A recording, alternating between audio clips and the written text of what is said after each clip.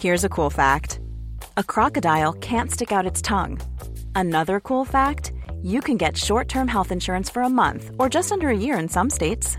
United Healthcare short-term insurance plans are designed for people who are between jobs, coming off their parents' plan, or turning a side hustle into a full-time gig. Underwritten by Golden Rule Insurance Company, they offer flexible, budget-friendly coverage with access to a nationwide network of doctors and hospitals. Get more cool facts about United Healthcare short-term plans at uh1.com. Hey, does Bruce Arians really want to re-recruit Deshaun Jackson? That report surfaced this weekend. Will tell you what is true, what is false about that. We had a chance to meet three of the Bucs assistant coaches on Friday, including Todd Bowles. You'll hear from some of them. And the NFL championship games are set. All four home teams advance, just like I said they would. It'll be the Rams at New Orleans in the NFC, and the Patriots will visit the Chiefs in the AFC championship games. We'll break down all the playoff action over the weekend. And the Tampa Bay Lightning, they came from behind to beat Buffalo on Saturday. Then they laid an egg against the Islanders on Sunday. Victor Hedman leaves the game with another upper body injury, and he did not return. We've got all that and so much more on this edition of Sports Day Tampa Bay. I'm Rick Stroud of the Tampa Bay Times, along with producer Steve Bursnick. Hey, you know what? If you've got a business and you'd like to advertise with this podcast, it's a new year, and we're looking for new customers. So many people they've seen results, and by advertising here, your sponsorship will also be displayed in our newspaper with our promos for this podcast. You can reach us on Twitter at SportsDayTB, or you can reach me on Twitter at FLStroud, or my email address is rstroud@tampabay.com. So we'd love to have you join our team. Speaking of teams, Steve, over the weekend, this report surfaced by Ian Rappaport of the NFL Network, and it was one that certainly caught our attention, and it was meant to. He came out and he said that Bruce Arians, I wish it was Schefter because then I could do his voice, right? Mm-hmm. According to my sources, Bruce Arians wants to really, but it was Rappaport, and I can't do him. But Arians wants to, as the report went, re-recruit Deshaun Jackson for the 2019 season. And I went, really? I have a question. Yeah. Isn't he under contract? Exactly. Start there. Start with the fact that there's no recruiting needed because he can't play anywhere else. He has a contract with your team. So all you really have to do is just say, show up and pay him, and he's got to play because he can't play anyplace else. So you don't re-recruit a guy that's already in a contract. Now, the $10 million is not guaranteed. We know a couple things about Deshaun. Well, we know a lot of things about Deshaun Jackson. He's been here 2 years. They've already paid him $23.5 million that he has walked away with. And he has not matched, the production hasn't matched that investment. I mean, not all his fault. Certainly he couldn't connect with Jameis Winston. We know that. The first year, the guy came in here, and I think he thought that he was going to be the show. He found out that Mike Evans is the show, and everything runs through him. He struggled a bit with Winston early, and then his attitude, once the season got away, the first time they went 5-11, his attitude was horrible. They had a horrible time with him at the end of the season. I've written about it. Pretty much all year he was kind of a bad example, falling asleep in meetings, not taking notes. Got into a fight with Todd Monken, his offensive coordinator, was held out of practice one day, on and on and on. And so the end of the season, he came back this year, had a good attitude. They were kind of coddling him a little bit, not having him do much in practice, especially in training camp. Got off to an incredibly hot start, as did the team, with Ryan Fitzpatrick throwing deep balls to him on every play. And, he was leading the NFL in receiving, and they were winning, so everything was cool. And then the losing started. And then, worse yet, for Deshaun, Jameis Winston came back and started playing quarterback. And then they lost more games. Deshaun wasn't interested, asked to be traded. Remember before the game in Cincinnati on that weekend that the trade deadline was approaching. They didn't trade him. Played a little bit more, got hurt against the Giants, played against San Francisco, had 8 targets, 3 of them connected. The rest of them they missed badly on, even though he was open, and then he shut it down. Look, I know he was injured. He had a legit thumb injury, but he already played with it against the 49ers. He didn't re-injure it that day. Didn't play for 3 weeks, came back against Dallas, then had another injury to his Achilles, a strained Achilles, and, of course, didn't play in the final game. Sold his house, made it pretty clear to everyone, I think, that, he thought he had played his last game here, And then Arians pipes up, I guess, to somebody in Rappaport or someone and says, hey, not so fast. We'd like Deshaun Jackson. We think we could do some things with our coaches, with our offense. And all of that is admirable. I'm sure Bruce Arians is a terrific play caller. I'm sure he can get Deshaun the ball. But you know what? From the last time I checked, Steve, they got the same quarterback. Isn't that a problem for both Winston and Deshaun? I would think so, unless something drastically changes with the coaching helps Jameis, or they come up with more creative ways to get Deshaun the ball from Jameis. Perhaps. I mean, perhaps they can do that. I don't. Jameis is not a good deep ball thrower. He hit him one time in 2 years. That was at Cincinnati, ironically, the day that he had already asked for a trade.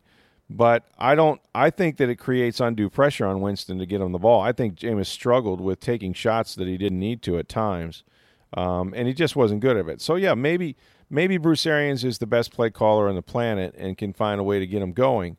Or maybe this is all a bunch of you-know-what, hogwash, because well, that's never happened in the NFL before. Well, let's just back up a second and say this. What else could Bruce Arians say about Deshaun Jackson if asked, do you want him on your team? Well, since he's under contract, you'd have to say you want him on your team. Whether your plan is to get rid of him or not. Absolutely. You have to say that.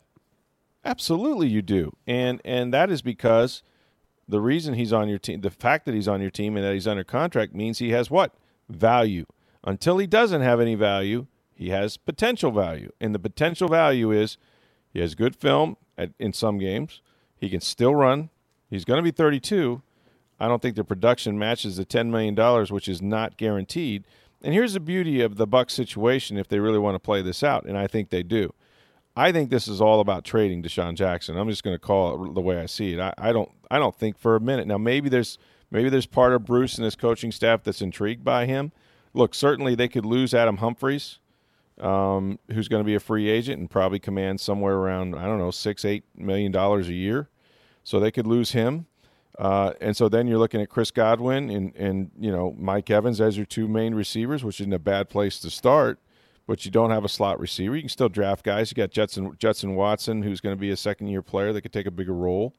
You still have the two tight ends and Brayton, O.J. Howard. So you got 5 legitimate targets. But you lose the speed. You lose the ability to stretch the field like that, and it's much easier to double Mike Evans in that situation and not have the off receiver. So maybe there is a part of Bruce Arians that's like, you know what, before we just chuck this guy, let's get him in our program, see if we can sell him on playing for us and that we can get him the ball, work with Jameis, maybe we can get him to throw a better deep ball, all that. There's a part of me that understands why a coach would want to keep Deshaun Jackson on his football team, because I want to keep the best players I have. If I come in, I've always said this, if I come into a new team and they haven't won, okay, let's not start getting rid of my better players. I don't care what they did before I got here because, as Arians has told everybody, clean slate. Everybody gets a clean slate, and he's the guy, the Lord of second chances. We know that with Tyrann Mathieu and the Honey Badger and all that stuff. So that being said, maybe he does want to see Deshaun Jackson in his OTAs. Good luck with that. Or in training camp, maybe. Mini camp, possibly. And he can keep working on Deshaun, and maybe Deshaun will come around because they need him to. And the reason they need him to is they need him in preseason. They need him to play. Now, the problem with playing him in the preseason is if he gets hurt, guess what? You just owe the guy $10 million and you don't have the player. And this is the part that makes no sense to me, Steve. This football team has needs. And I know you can't address all of them in free agency, but I'm not even talking about that. They're not in the best salary cap situation. And they've got guys they need to re-sign. How about Adam Humphries? What if you could give that $10 million to Adam Humphries or $8 million to Adam Humphries? Would that be a better option with a younger player who knows his role, who was second on the team with 71 catches, absolutely reliable, the most consistent guy they've had outside of maybe Mike Evans? Would that be a better investment for the long term? Or you've also got to re-sign your left tackle, Donovan Smith. So let me get this straight. You're going to go into a season where your offensive line is not very good, and even though you have the 5th overall pick in the draft and may take a tackle, okay, you still don't have enough guys to play, not enough good ones anyway. So Donovan Smith, if he reaches free agency, guess what? He's going to be the number 1 left tackle in free agency. Never missed a start, only missed a few plays in his entire 4-year career. And no matter what you think of Donovan Smith, he's held up for the most part for a team that just set a franchise record for passing. Okay, so that's not bad. So if Donovan Smith's going to command $12 million or so on the open market, 13 is a franchise number. I think they're going to probably franchise him. You know, so I don't think Donovan Smith is going anywhere, but you need $13 million to do that. Now, there's going to be some guys fall off, obviously, that are free. You know, they're going to become free agents, guys that were big money guys. And we still don't know about Gerald McCoy. You know, what about Gerald McCoy? What if, you know, Todd Bowles looks at this team and says, hey, I'm not ready to get rid of my best players either. I can still use Gerald McCoy, whether it's a 4-3 or 3-4 front. I can do some stuff with him because we're going to be penetrating, we're going to be bringing pressure, we're going to be up the field as opposed to what Mike Smith and company were doing. So there's $13 million that I got to keep. So, again, all the needs they have on defense, right? They're going to have to get corners. They don't have corners to play this defense that Bowles wants to play, this pressure defense. I can't imagine that Deshaun Jackson is somebody you want to invest $10 million in. But I think where we're headed here is they know he has trade value. And how do they know this? Because they got offers. And they didn't trade him, but they had offers for him. And so what they're hoping for is that there's a market. And the only way you can create a market is to make people think that you're not going to cut the guy. So you come out with a report that says, hey, new coach, new year, we want to re-recruit Deshaun Jackson. Sounds like a great idea. And everybody goes, oh, so he's not going to be out there in March. So what happens is everybody goes through first free agency, and if you need a receiver, he's not available. Then you go to the draft and say you're a team that needs a receiver, but it doesn't fall right, and you don't get that receiver in the draft. Okay, now you're a top team. You go into training camp. Maybe there's an injury. Maybe you just see what you got and you don't like it. But at some point, the Bucs are hoping their phone rings before they get to the start of the regular season. Again, you're rolling the dice. If Deshaun gets hurt at any point, you know, that salary's going to him whether he plays or not because he's a vested veteran. He's going to get the money. But in order for him to get the money, he has to be on the roster the first day of the regular season. So, he has to be part of the 53. So they have a lot of time to sort of play this out and hope that somebody comes and gets him. I just can't imagine a team would pay $10 million for him. Well, here's the other part of this. And look, we know the Buccaneers have a lot of needs. And if you look at 2018, their wide receivers and tight ends took up over 23% of their cap. Wow. They spent the most on wide receivers at $34 million in cap dollars last year. And tight ends, they were 8th in the NFL at $10.7 million. Now, you look ahead to 2019, and you already know that Jameis is going to go up in value. But the wide receivers and tight ends under contract right now is still over 23% of the cap. Yeah, they can't maintain that. Adam Humphries isn't in that mix if you want to re-sign him. Right, he's not in the mix, and neither is Donovan Smith, who's going to get a huge bump. You don't have a left tackle, okay? Yep. And then you have what are you doing with Quan Alexander? Is he coming back on your football team, even at a reduced salary of some kind? Okay, so there's all these needs that you have on defense. You got one safety who was hurt. So yeah, I mean, and then your quarterback position is going from what $6, $7, $8 million to $20.1 million. So you can't spend that much on offense with one of the worst defenses in the National Football League. I mean, they were terrible. According to Sport Track, you only have just under $9 million of cap space. Right now, that's true. Absolutely true. You're going to create more, but Deshaun's part of the creating more business. And that's $9 million cap space without Donovan Smith. Right, without Donovan. He wipes that out completely. Sure, now you've got to cut. Now you've got to cut. But you have to replace the guy. You know what I'm saying? Like, even if Donovan goes away, you're replacing him with what? You say, well, we can draft a rookie. Okay, so you draft a rookie. Who's your right tackle? Who's your right guard? You still need right guards and right tackles on this team. There's nobody, you say Alex Kappa is my right guard? Okay, good luck with that because he couldn't get on the field last year till the end. I mean, these are all major problems. I mean, they have to improve their offensive line. Now let's talk about the running backs. Could they draft a guy? Sure. Could they get a free agent? Sure. But it's not a solid position. They got to get Ronald Jones going again. That would be the easiest thing. There's just too many needs, but particularly on defense. I mean, I think that Arians is really confident about what he can do. I think he's putting way too much on Todd Bowles. And when we talked to Todd Bowles on Friday, and we said, Bruce Arians says that this is a quick fix. that, this is not a rebuild, it's a reload, he was like, yeah, that's the difference between me and Bruce. He talks a lot and I don't. And basically he's saying, yeah, I'm not so sure that's the case here because I'm on this side of the ball. And on this side of the ball, now he hasn't gotten into the film and everything. And look, there are pieces, right? JPP had a great year, 12.5 sacks. He's going to be 31 years old.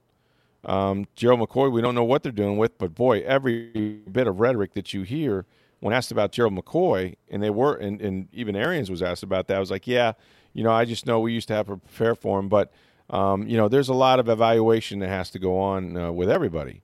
And no one will say anything except that, yeah, we got a lot of decisions to make, and a lot of that's code for Gerald McCoy's not a slam dunk to be here. We all know it. He knows it. Even though he's in the building when Arians had his press conference and he saw him, I don't know if you saw Twitter where he met him in the weight room and all this kind of stuff. But at the end of the day, I think McCoy is at minimum, this is my opinion now, I don't know this, I'm not reporting this, but I think McCoy at minimum is going to be asked to take a pretty good haircut. He's going to be asked to take a bump. If you look at how their cap is structured right now, he has to. Yes, and it's not guaranteed. So he's done it. Not going to cost you anything against the cap if you cut him. But he's $13 million. Your defensive line is taking up 30% of your cap. And while I think defensive line should take up a good chunk of your cap, that should be a place where you invest money. Yeah, but 30%. They had the highest payroll for defensive line in the NFL last year, $50-something million. Yep. And right now they're number one for next year under contract. Now, free agency hasn't hit and everything else yet, so we'll see how that shakes look, out. you can, first of all, you can lop off Will Golston. Okay, he's under contract for a decent salary. He's not, worth what he's being paid. There's a number of guys you could lose there. They paid Mitch Unrein this year. He's coming off. He was on IR all year. So there's different places to get the money from, but you're going to have to replace those bodies somehow. And don't forget, Quan Alexander's not under contract either. So he's not. Really, Levante David's the only starting linebacker you have back next year. That's right. And Levante's like in year 7 or 8 himself. So, this is a he can say reload if you want to, but it's a refurbish at best. It's a renovation. It's a rebuild in the sense that you might have a shell or a foundation over there. I think you're rebuilding the defense. I think you're reloading the offense. I agree. The offense, you just got to straighten out Jameis. And that's not a small task. And you got to get some more help on the line. You need offensive line. Look, we all know that football is won in the trenches, and if this weekend proved anything, it's that. You win games up front. It's not the pitching and catching that's so tough. It's building an offensive and a defensive line that can dominate. And the thing about Bowles is that he's also going to create huge pressure on his corners because he's all about bringing pressure. He's all about blitzing. He's all about, cover 0 and cover 1 and stuff, where they're going to leave those corners on an island. And those are young guys. Carlton Davis has shown he can play some man-to-man, but he's a young guy. MJ Stewart, they have some experience from last year, but I wouldn't want to go into the season saying these are my 2 starting corners. We don't know what Vernon Hargreaves is going to be when he comes back from his injury. Justin Evans had a down year even before he got hurt. He had 1 interception all season, didn't make many plays on the ball. It's a new defense. Remember, they're not used to playing this system, so the learning curve on offense may not be that great. You only have 6 defensive backs under contract for next year. Yeah, there you go. You got 4 cornerbacks and 2 safeties under contract. You're going to need to get some help there, too. You can't even line up and play on Sunday with that. That's not enough to play the game. They found Andrew Adams and some guys like that. Okay, great. But you're going to have to bring some guys in here that can absolutely play. And, if you watch those playoff games today, you saw that's what the Saints did. You know what I mean? Like the Saints, and like him or not like him, he was struggling in New York, but they made the trade for Eli Apple. And Eli Apple made a big play. He knocked the ball away. They hit on all their draft picks 2 years ago. Marcus Lattimore is a stud. They got the running back who is phenomenal in Alvin Kamara, and then the right tackle. So they've hit on some guys, but they also went out and then fortified it, with just a ton of great players. And in free agency, they're going for it, and they should. And they're 1 game from playing in the Super Bowl. So, that's what you do when you have a soon-to-be, I think tomorrow or today is Drew Brees' birthday, by the way. Happy birthday, Drew Brees. You're 40 years old. The Bucs are not, no matter what the optimism and the good feelings that a new coach brings and all the pats on the back, and it is a good coaching staff, and I like their hires, and, we can talk about their assistants and all of that. But at the end of the day, as Stephen A. would say, you have to, have players. Players win. You know what I mean?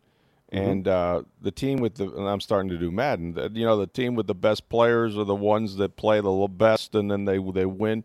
So that's how it goes. I mean, that's what it is about the Jackson the Joes or whatever. I mean, it's not just here's my scheme and it's going to work. Look, so this coaching staff has their work cut out for them, but I think they've got a good coaching staff that they do has a shot. Yeah, they do. They got a shot, or they wouldn't be here. I mean, Bruce Arians ain't coming out of retirement because he doesn't like sitting around his lake home in Georgia. I mean, he thinks he can win, and he got the band back together. It's really Cardinal South now. I mean, all these guys have coached with him before, and they're good coaches, and they've proven to be good coaches. And so, I think this is one of the best staffs they've had, and I'm not going to exaggerate, since John Gruden was here. I mean, John inherited the entire defensive staff with Monty Kiffin and Rod Marinelli and those guys. And I think this one, sort of rivals that in a sense. I wouldn't say that about, Raheem Morris or Greg Schiano or Lovie Smith or any of those guys, or even Dirk Cutter. I liked some of Dirk Cutter's staff, especially on offense. Wasn't a fan of his defensive staff, I can tell you that. So, I think this is an upgrade, but you got to have players. And to have Deshaun Jackson on this football team, let alone, with some of the, the thing about Deshaun, I've known him since before he was a rookie. My wife, did media training for him. He was represented by DeBarlo and all that. And I like Deshaun as a person. He's got some really good qualities. He does a lot charity-wise. I think he wants to win. I think he gets frustrated when they're not winning, and he hasn't been with a winning program in quite a while, really since his early days with the Eagles. And so he feels his time clock ticking, and he hates to be stuck in a losing program, but, no one does. But you got to be a professional about it, and at times he's not been professional. And to think that, with the needs on this football team, you're going to pay $10 million to a 32-year-old who doesn't want to be here and has made it clear to you that he doesn't want to be here, I don't care who's coaching him. You could bring in Bill Belichick, which may be where he wants to go. To the Patriots next year. Who knows? But we'll see if they get a draft pick. I think they're playing this right. They have to. It's the only way they can play it is to say, hey, let's get the player back in the fold. And if he doesn't play for us, there might be a market for him depending on what happens elsewhere. So that's what's going on with Deshaun. I mentioned we talked to some of the assistant coaches. Todd Bowles, obviously, was one of them. Harold Goodwin was very good in talking about, one of the things that shouldn't go overlooked is that Bruce Arians is the only coach, I believe, I know this year, or at least in the NFL, that has all three coordinators are minority coaches. And they're good coaches, so let's not get too hung up on the fact that they're minorities. But in the NFL now, with only two African-American head coaches out of 32, that number's gotten noticed. And, the way you become a head coach is hopefully you get put in positions of authority. Offensive coordinator, defensive coordinator, even position coaches should get the opportunity to interview for head coaching jobs. Goodwin talked about what that meant, for Bruce Arians to do that and to, be open-minded enough, as he has always been throughout his life, to have three African Americans as coordinators. I just think about, I don't know if you guys saw that documentary on Football Life on the NFL Network, and I think it had something to do with the way he was raised. I think from his parents to being at Virginia Tech, I think becoming like best friends with Rondé and Tiki's father. And I think they still have a great relationship to, how he treated his players at Temple, just how he loves on people. He doesn't care where you came from, what color you are. I think that makes him an amazing person. And, how many head coaches can say in the National Football League, their three coordinators are minorities. And we had the same thing in Arizona, except special teams at the time. But to say we got three on one staff, including myself with assistant head coach, I mean, that's phenomenal, especially with the climate now in the NFL. The other interesting assistant is Keith Armstrong. Here's a guy that was with the Atlanta Falcons for the last 10 years. And what that means is he was there for the reverse of the curse of Matt Bryant, because it was 10 years ago that the Bucs decided to cut Matt Bryant, and that started their kicking woes, to be quite honest with you. And so, while Matt Bryant was making like 7% or so of his kicks, the Bucs were struggling along with about 10% less of that, and 11 missed extra points since they changed the rules. So Keith Armstrong was a player for Bruce Arians, as so many of his assistants were, either played or coached with him. He became a graduate assistant coach at Temple, and then his coaching career launched from there. And he actually had Matt Bryant. He was a special teams coach with the Miami Dolphins for a while. And Linda Mari got hurt. Matt Bryant came in as a fill-in, did a good job. And then when Mari came back, Bryant ended up in Tampa Bay. And he talked about how whether he wondered if he kept the right guy, Linda Mari, or if he should have gone back to Matt Bryant. But anyway, he ended up getting Bryant, and Bryant has been spectacular. Now, he's not going to get Matt Bryant in Tampa, as far as I know, even though Matt's still kicking at age like 42 or so. But, he does have to find a kicker and end this nonsense that's gone on here all these years. Cairo Santos is a free agent. There's a possibility they could try to re-sign him. Doesn't have the strongest legs, certainly for kickoffs, but, was a guy that missed only 2 field goals when they had him down the stretch here in Tampa. But the interesting thing in talking to Armstrong was, look, there's a lot of guys that can kick the ball, kick it a ton, Like he said, you can go to these high school camps and you get guys kicking it over the fence. But what is that trait? What is that thing that you need to be successful? I mean, these guys don't teach kicking, obviously, but they do study the player and their makeup. And that's where Armstrong talked about what he regards as the most important trait for a special teams specialist. When you look at the 3 guys that I had in Atlanta, Josh Harris was a wrestler. So, to me, toughness. So you say, well, why a wrestler? Well, did you ever wrestle before? They're tough people. They're mentally tough people. So, physically and mentally tough people. Matt Bosher. When I bought Matt Bosher in from the University of Miami, Matt Bosher was a punter that the Hiring for your small business? If you're not looking for professionals on LinkedIn, you're looking in the wrong place. That's like looking for your car keys in a fish tank. LinkedIn helps you hire professionals you can't find anywhere else, even those who aren't actively searching for a new job but might be open to the perfect role. In a given month, over 70% of LinkedIn users don't even visit other leading job sites. So start looking in the right place. With LinkedIn, you can hire professionals like a professional. Post your free job on linkedin.com/people today. Story about him was he's a soccer player, but Matt Bosher was getting in fights in the locker room. Bingo. My man. You see what I'm saying? I want to talk to him. I'm not going to go away from that guy. I can deal with that. You know what I mean? So toughness. So when you go to Matt Bryant, so now you get to Matt and you say, okay, Matt, what's the one thing that jumps out about Matt? Matt's tough. And he's not afraid of the moment. And I think that's what you have to answer your question. You've got to look for toughness in your specialists. They've got to be tough. And I tell those guys, don't bother trying to be a part of the team. Don't try to fit in with the team. This is your area. Stay in your area, but you got to do your job. And the team will come to you. Don't try to chase the team.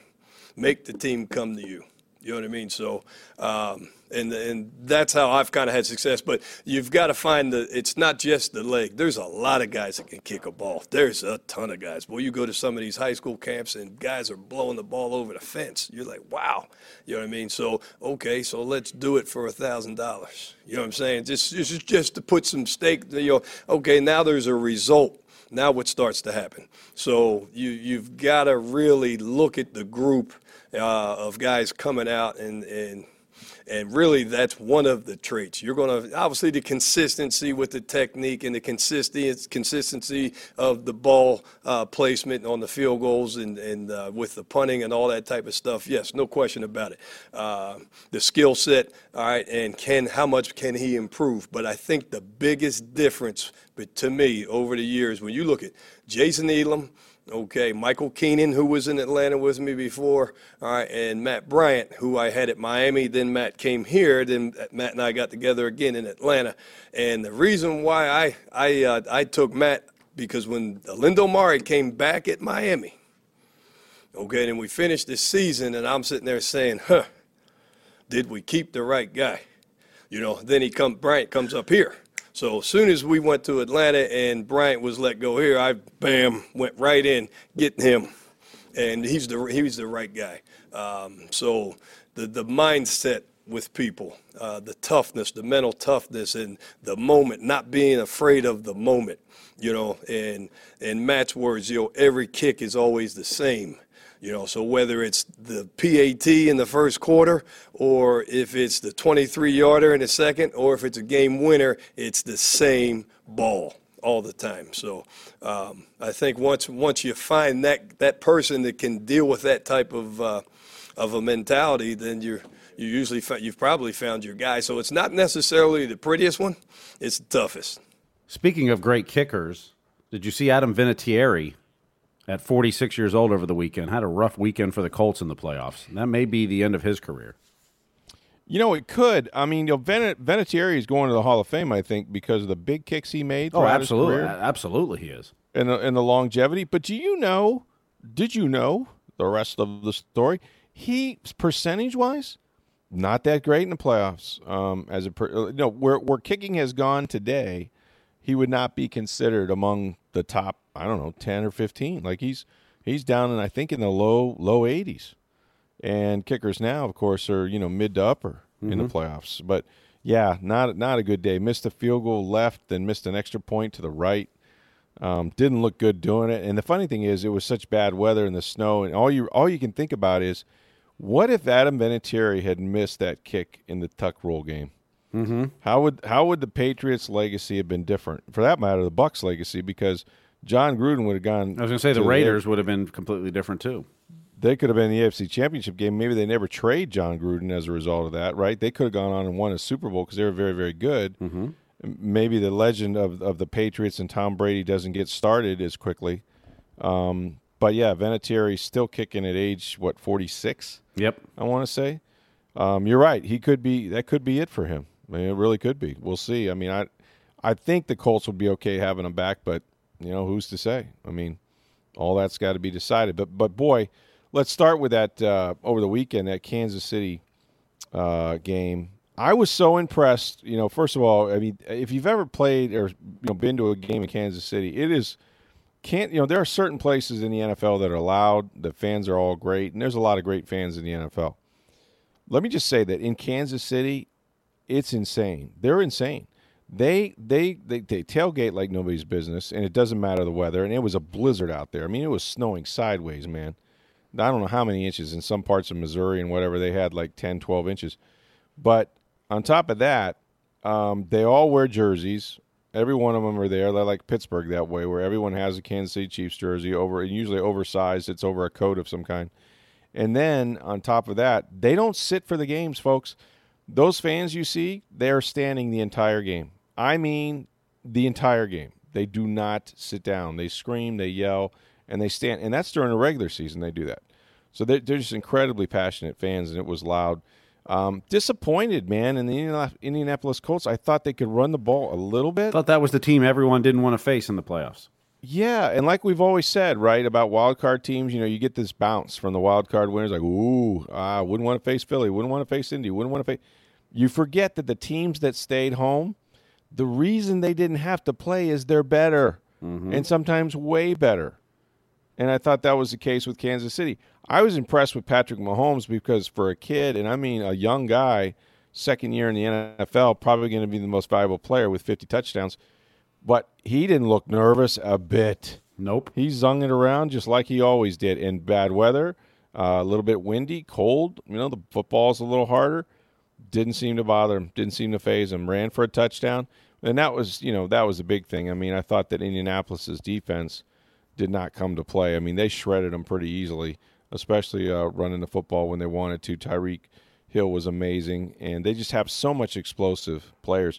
But the difference was their defense. I didn't expect Kansas City's defense, which has not been one of the top defenses all year. to just shut down Andrew Luck. I mean, they got so much pressure on him. I don't know how many balls they batted down, like 4, 5, 6 balls.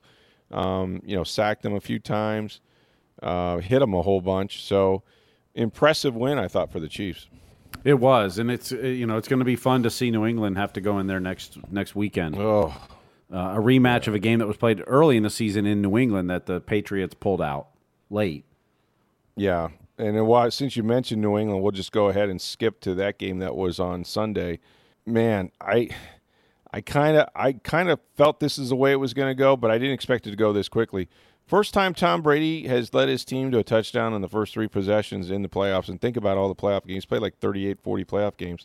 So he managed to do that. So they got up on him so fast. I mean, they pretty much could do anything they wanted to against the LA Chargers. And I thought the Chargers were going to take this one. I thought this was the year they finally had the roster, and they had a better record than New England. Not that means you're a better team, but right, they just happen to be in the same division as the Chiefs. Sure. But I thought this was the year Rivers finally had the talent around him, and they had a good enough defense to compete. But, when you start questioning Brady and Belichick, they tend to prove you wrong almost every time. Yeah, and they've never, look, they don't lose at home. I mean, the Chargers had not lost on the road this year, which was remarkable because they had to come east a whole bunch, including to Baltimore last week, right? So they had that going for them. I think the Patriots have won their last now 16 Wait a minute, didn't the Chargers play play like 16 road games? Doesn't it feel like that for them?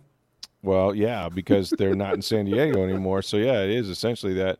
But in the Eastern time zone, I mean, they came east a bunch of times this year, including last week, and they had to go back and then come back east again, which, you're playing at the equivalent of 10 a.m., as far as your body clock goes and all that. And they didn't wake up until the game was over. And by that time, they were headed back home. But, I know Rivers was frustrated. He got on the referees. They did miss some calls. Like one time they had a false start and the guy decked him, and he's looking at the ref like, wait a minute. You just can't come in here and plow me just because you didn't hear the whistle, So that should have been a roughing the passer. And they got off to a slow start. And, I mean, when you give up 3 touchdowns on the first 3 possessions and you go in at halftime down by almost 4 scores, it's over. I mean, they came back and made it respectable as far as the score goes. But that game was never competitive. It wasn't. And now you get, the GOAT, Brady, and Belichick going into Kansas City against the young stud, Patrick Mahomes. Could he become the next, Brady and dominate the league for years to come with the great offensive coach in Andy Reid? I mean. But let me just say this. Like, I always do these confidence picks, like, in my mind, okay? And if I said to you, and the big thing is a couple things here, because Las Vegas will be all over this. Like, I think I'm right about this, that the Patriots have not advanced to the Super Bowl without winning at home, like by winning a championship game on the road. I don't think they've done that. I believe you're correct. So this would be a first, which when you consider they've been to 8, right? So that history is not on their side. However, if I did confidence picks and I said Brady, Belichick, Reid, Mahomes, I mean, you know what I mean? Coach quarterback in a big game. I mean, Andy has played in this game. He did it 4 times with the Philadelphia Eagles. It's the first time I think the Chiefs have ever hosted an AFC Championship game, I believe. Definitely in Arrowhead history. I'm not sure if they hosted one before, but Arrowhead 72. But it's definitely the first in Arrowhead history. So, I mean, and then we know Andy has been to 1 Super Bowl despite, all those trips to the championship game with the Eagles. Not known as a big game, coach, and kind of falls down with timeouts and different things at times. I just think that Belichick, with a young quarterback facing him, and this is a unique talent. I mean, look, Mahomes does some stuff that's just freakishly good, the way he throws off balance. But don't you think for one game he's going to create problems for him? Oh, he is. But Belichick has a really good secondary, too. One of the best in the NFL. He does. And, he'll come up with some scheme that will – I'm not going to say stop Mahomes, but limit him or take something Mahomes wants to do away. He'll take something away. Yeah, he's taking away something that that is their bread and butter. Whatever it is, he's going to make them do something else. So it'll be an interesting contest. Although, Kansas City is favored by 3 in that game. Are they? Well, that's okay. So that's a home field. Basically, the home field is the difference. Yes. Did you hear Brady after the game and the nonsense he was spewing? What did he say? Everybody thinks we suck. Wait a minute. Who thinks you suck? They love to play the role of the underdog. I mean, come on. You can't say that. You got 5 rings, man. You've been in the Super Bowl 8 times. This is like the 14 out of 15 years you've been in this AFC Championship game or something ridiculous like that. I don't even know what it is, but like, I mean, come on. Nobody thinks you suck. I mean, they may think it sucks that you're in this game, and it'll suck if you go back to the Super Bowl because they're tired of seeing your ass. But other than that, nobody thinks you suck. Quite the opposite, as a matter of fact. And so, Brady was brilliant. Look, and of course, I love Gus Bradley, who used to coach with the Bucs. He's now their defensive coordinator, right? And he was in Seattle. He didn't play the Seattle defense, though. He played the old Tampa 2. And let me just tell you, when you sit back in a soft zone against Brady and you can't get pressure rushing 4, he's going to do exactly what he did to you, which is to shred you. But they ran the ball very, very well. Sony Michel had a great game. I mean, they were all over them. They could do whatever they wanted to. They dominated in time of possession. I mean, really, by the time Phillip Rivers got the ball, they were done. There was no chance of coming back. So, just the fast start by the Patriots was terrific. But this will be a really, really good game. To me, that's going to be. I mean, both these championship games are great because you got the 1 and 2 seeds in both games. I think you got the best teams in there for sure. The other game on the weekend, of course, we had 2 more. The Rams and the Cowboys. The Rams win 30-22. Of course, they were up 20-7, I think, at halftime. This one was surprising to me in that the Cowboys defense got run over, and I mean literally run over. C.J. Anderson, which, by the way, he looks like he swallowed the old C.J. Anderson. I mean, this guy, man, I mean, you got to give him credit. Big guy can still run. I mean, he still put it up, and he had well over 100 yards and had more than even Todd Gurley, but they both went over 100. He's bounced around with 3 different teams, but, Gurley was a little nicked up, so you didn't know exactly what we were going to get from him, so he did a heck of a job, and they dominated on the offensive line. I read a story where they had done some film study and some things and picked up some things about the Cowboys and their defensive line and the twists and the stunts, some tips as every team does on film, and that certainly helped them. Dak Prescott played, I thought, okay. I thought maybe he would be the difference where, he may struggle, but I thought their offense was all right. But defensively, man, the Rams just beat them up front. So they're the number 2 seed. They go to New Orleans, and that's because the Saints came from behind to beat the Philadelphia Eagles. The Eagles jump out 14-0 on the first 2 possessions. The first pass of the day is Drew Brees trying to go downfield to Ted Ginn Jr., and it's intercepted. And that started the Eagles off, and Nick Foles was St. Nick there early. And you thought, this could be a tough day. But then Sean Payton changed, I thought, the whole tenor of the game with that fake punt, and just created sort of a spark that they needed to get them going and get them on the board, 14-10 at halftime. Then they come out and have just a incredibly, was it like the longest drive, I think, in playoff history? 11 minutes and 29 seconds, so they're running that 11:30 offense. Yeah. Well, let's do the 11:30 offense with about 4 penalties that we'll have mixed in there. They go down for a touchdown, and then, of course, the Eagles still had a chance because Will Lutz missed the field goal, and they get the ball near midfield, and they're driving, and then a ball just goes right to Alshon Jeffries off his hands. Should have caught the ball, intercepted, and that was all she wrote. So the Saints advanced barely, 20-14. Not their best game. They looked a little awkward, I thought, on offense. I thought they were a little – because if you remember, the Saints had clinched probably earlier than anybody. Mm-hmm. And so their last game, they didn't even play half their starters. I mean, Teddy so it's been 3 weeks since Breeze played. Yeah. So they looked out of sync. They really did. But, man, Michael Thomas, what a stud. Yeah, he's pretty good. That dude, I mean, he had 125 catches on the year, 125 for 1,400 yards. He set a Saints record, and they've had some receivers. He goes 12 catches for 171 yards and a TD, and these were contested balls for the most part. Drew Brees throws for 301, a couple of touchdowns. So they move on, and playing in that building is going to be very, very loud. It's going to be hard for the Rams to function. The noise is absolutely going to be a factor. You'll see how Jared Goff handles, still a young quarterback being in that environment. I think this is going to be a really close game. I'm not sure about the Saints. I'm telling you, there's something about them towards the end of the year. They've lost a little bit of swagger on offense. Their defense is actually what's been keeping them in it. I was going to say, if their defense plays that well, though. Oh, yeah, they'll beat anybody. After those first two drives, Philadelphia didn't score. It was impressive. They shut them down. And, so if the Saints can play like that on defense against the Rams, I think the Rams might have a little tougher time, but they're going to have to play the run. Obviously, the Rams are going to come in there trying to run the ball, take the crowd out of it as much as they can, try to stay ahead of the sticks, because if you fall behind, that's when they get all revved up and they absolutely can cause trouble. But they're going to play their style, and their style is man-to-man. So, Jared Goff is going to have some opportunities to make plays. Sean McVay is going to try to exploit that down the field. He's got a lot of aggressive tendencies in his play calling, so that should be a hell of a game. That one, and it's a rematch. I think I think the Saints was that game in New Orleans? It was in New Orleans, yeah. I think they won by it might have been even 10 points, but it was a good game. It was a good game. It was a very good back game. and forth. High scoring, I think, so you can kind of anticipate that. Yes. Yeah. So I'm not going to make my picks just yet. I do have some feelings about it, but I think I'm going to wait until we get later in the week, and then we'll kind of dial this back and one correction, sort of New England did win 2 AFC Championship games in Pittsburgh. They did. That's right. Okay. The 01 season, the 04 season. They won They won in Pittsburgh both those years to go on to the Super Bowl.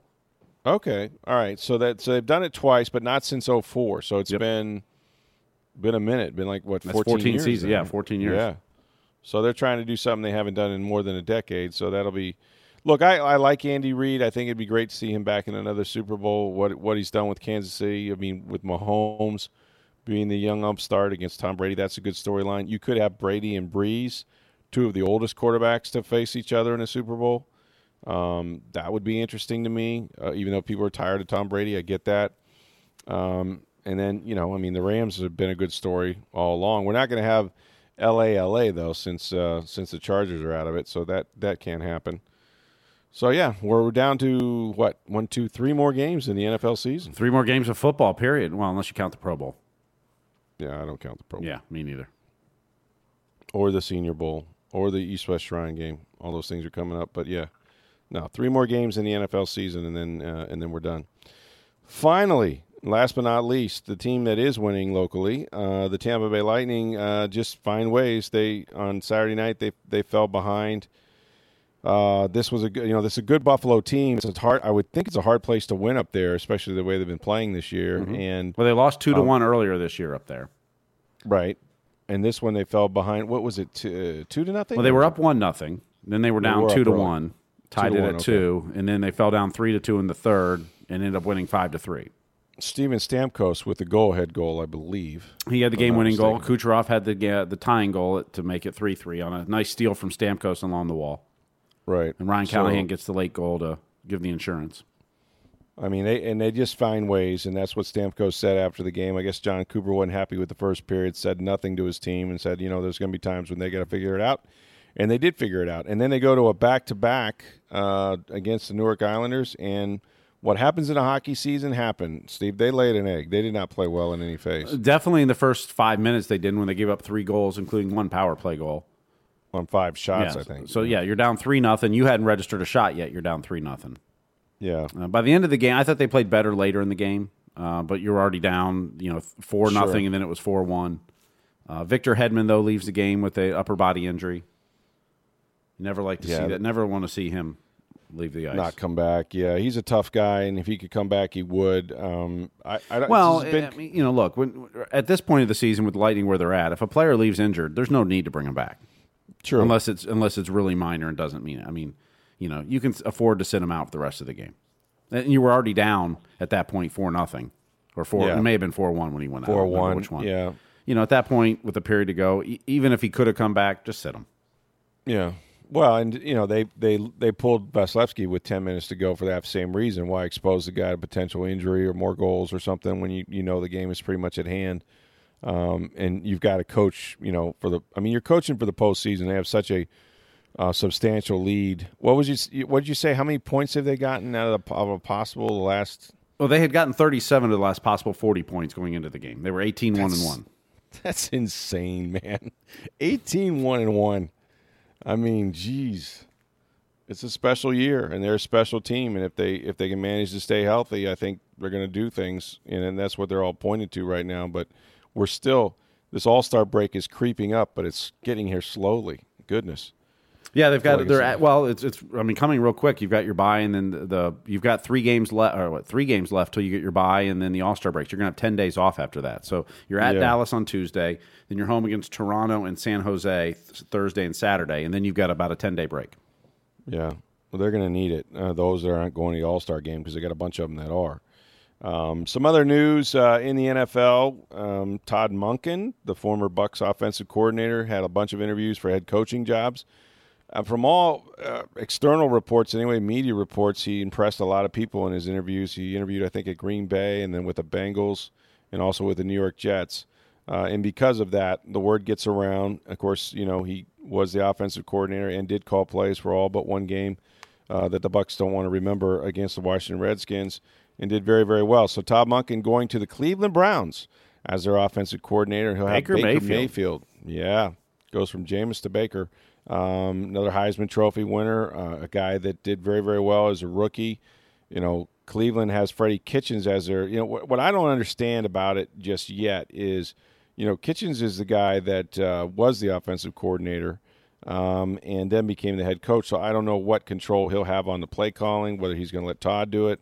I would assume that Todd had options. I can't imagine that he would go necessarily to a place where he's not going to call the plays.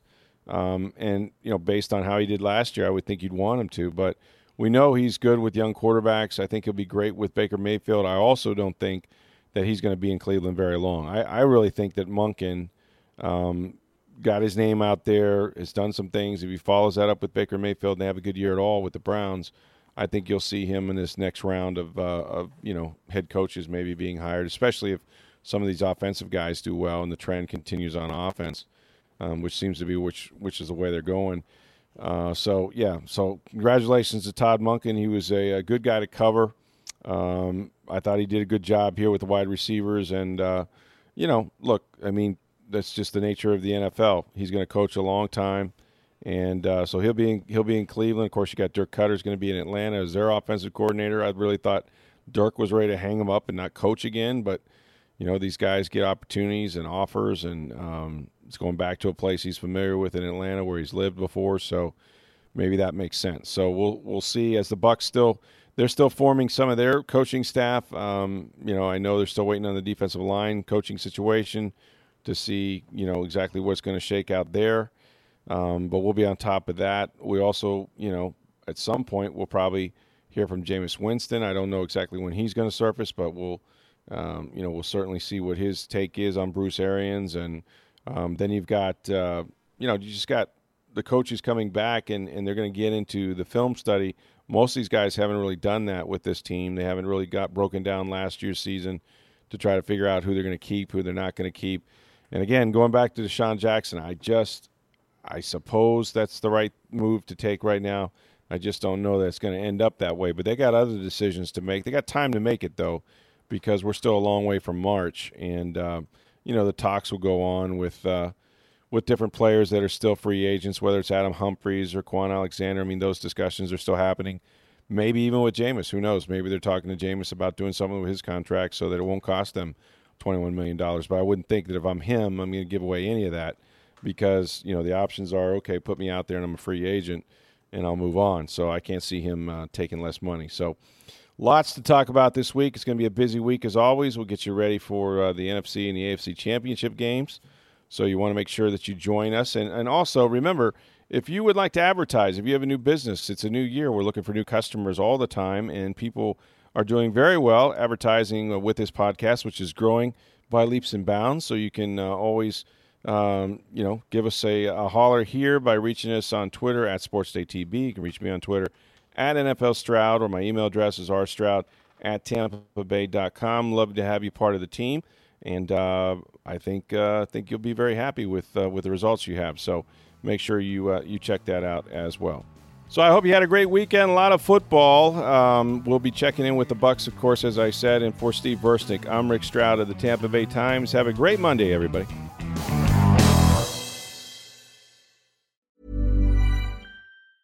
Hey, it's Danny Pellegrino from Everything Iconic. Ready to upgrade your style game without blowing your budget? Check out Quince. They've got all the good stuff, shirts and polos, activewear, and fine leather goods, all at 50 to 80% less than other high-end brands. And the best part? They're all about safe, ethical, and responsible manufacturing. Get that luxury vibe without the luxury price tag. Hit up quince.com/upgrade for free shipping and 365-day returns on your next order. That's quince.com/upgrade.